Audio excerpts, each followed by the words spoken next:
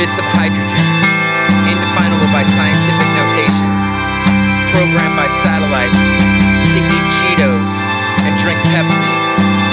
I daydream a grander version of myself. I'm constantly daydreaming. I daydream about things in my life. I daydream about things of the world. I daydream about intricate aspects of, did I leave the stove on, reheating the iron skillet so it would dry because I know I'm not supposed to wash it in water. And I was awakened recently at a gas station from a daydream that I was having about the prices of gas. Recently the prices plummeted to about $2 a gallon here in Phoenix, and it made me think of all the companies that raised their prices over the past few years because of the gas prices raising to $4.25, whatever it ends up being here. I don't know what the height was, but and now their businesses have an insulated profit generation from the petroleum that they're not going to use for a certain amount of time because now they're paying way less for it. And then a Toyota Supra drove up. As I snapped into the moment, I realized that the song that was being projected from their speakers, one of them being blown at about 8:30 in the morning on a weekday, sounded a little weird, a little random, a little obtuse to what I would sort of expect to hear at a gas station. But because of it, I thought it would be really cool if she was a part of a flash mob crunk to the song, because it was a very crunkable song. I only know what crunking is because Annie and I have watched So You Think You Can Dance a number of times. And although it's not exactly my bag, I enjoy the competition of it, and I enjoy that these people are in extraordinary shape, and they're applying their knowledge to something that is exceptional, great, and art filled. A lot of creativity is being explored inside of all avenues of the dances and the programs. Anyway. So I instantly start thinking, how am I going to abstractly affect this woman's day with this crunking story?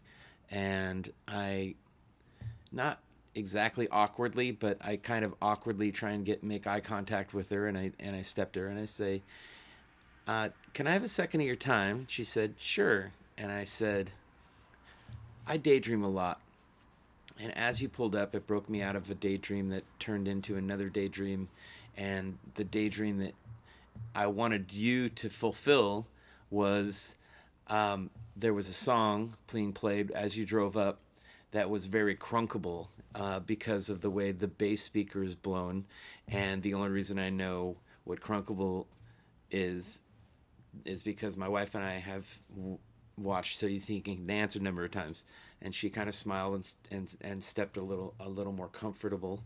And I explained to her how I have kind of an obsession with the idea that we're all in this together. So why can't we make these little fun bubbles to share in between a social construct that generally doesn't remind you that human nature is positive? I mean, I think we need to be surprised by human nature daily in order to really understand how cool a place that you is. A good majority of people, I think, are waiting just for the next bad luck to happen, and that's kind of the idea of just being prepared for luck.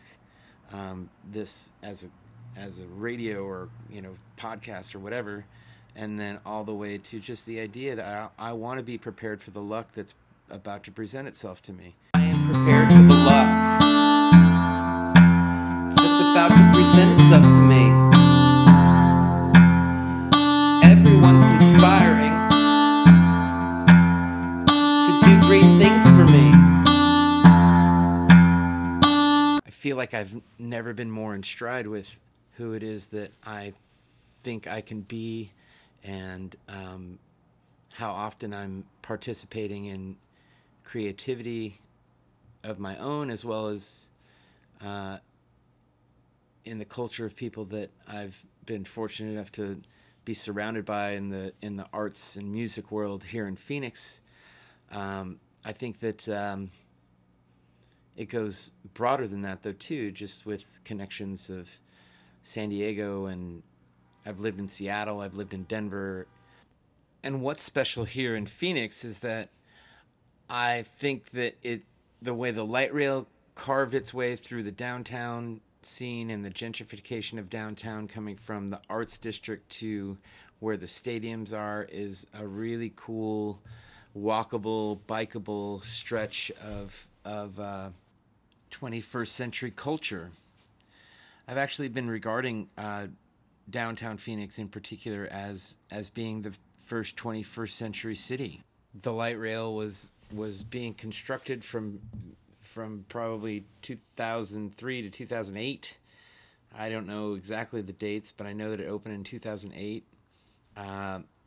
And the culture that's formed downtown is only missing one thing that I can see, and that's a Swatch store.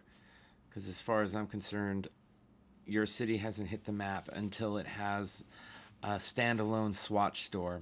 Swatch stores to me represent the connection to time and fun. I think swatches make time fun. If you're never fortunate enough to know what a Swatch watch is, I would say go to swatch.com. Look up Swatch watches online.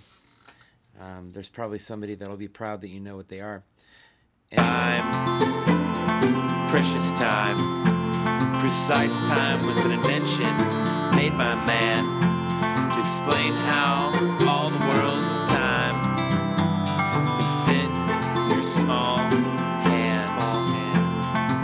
Because I respect your time, I bid you well.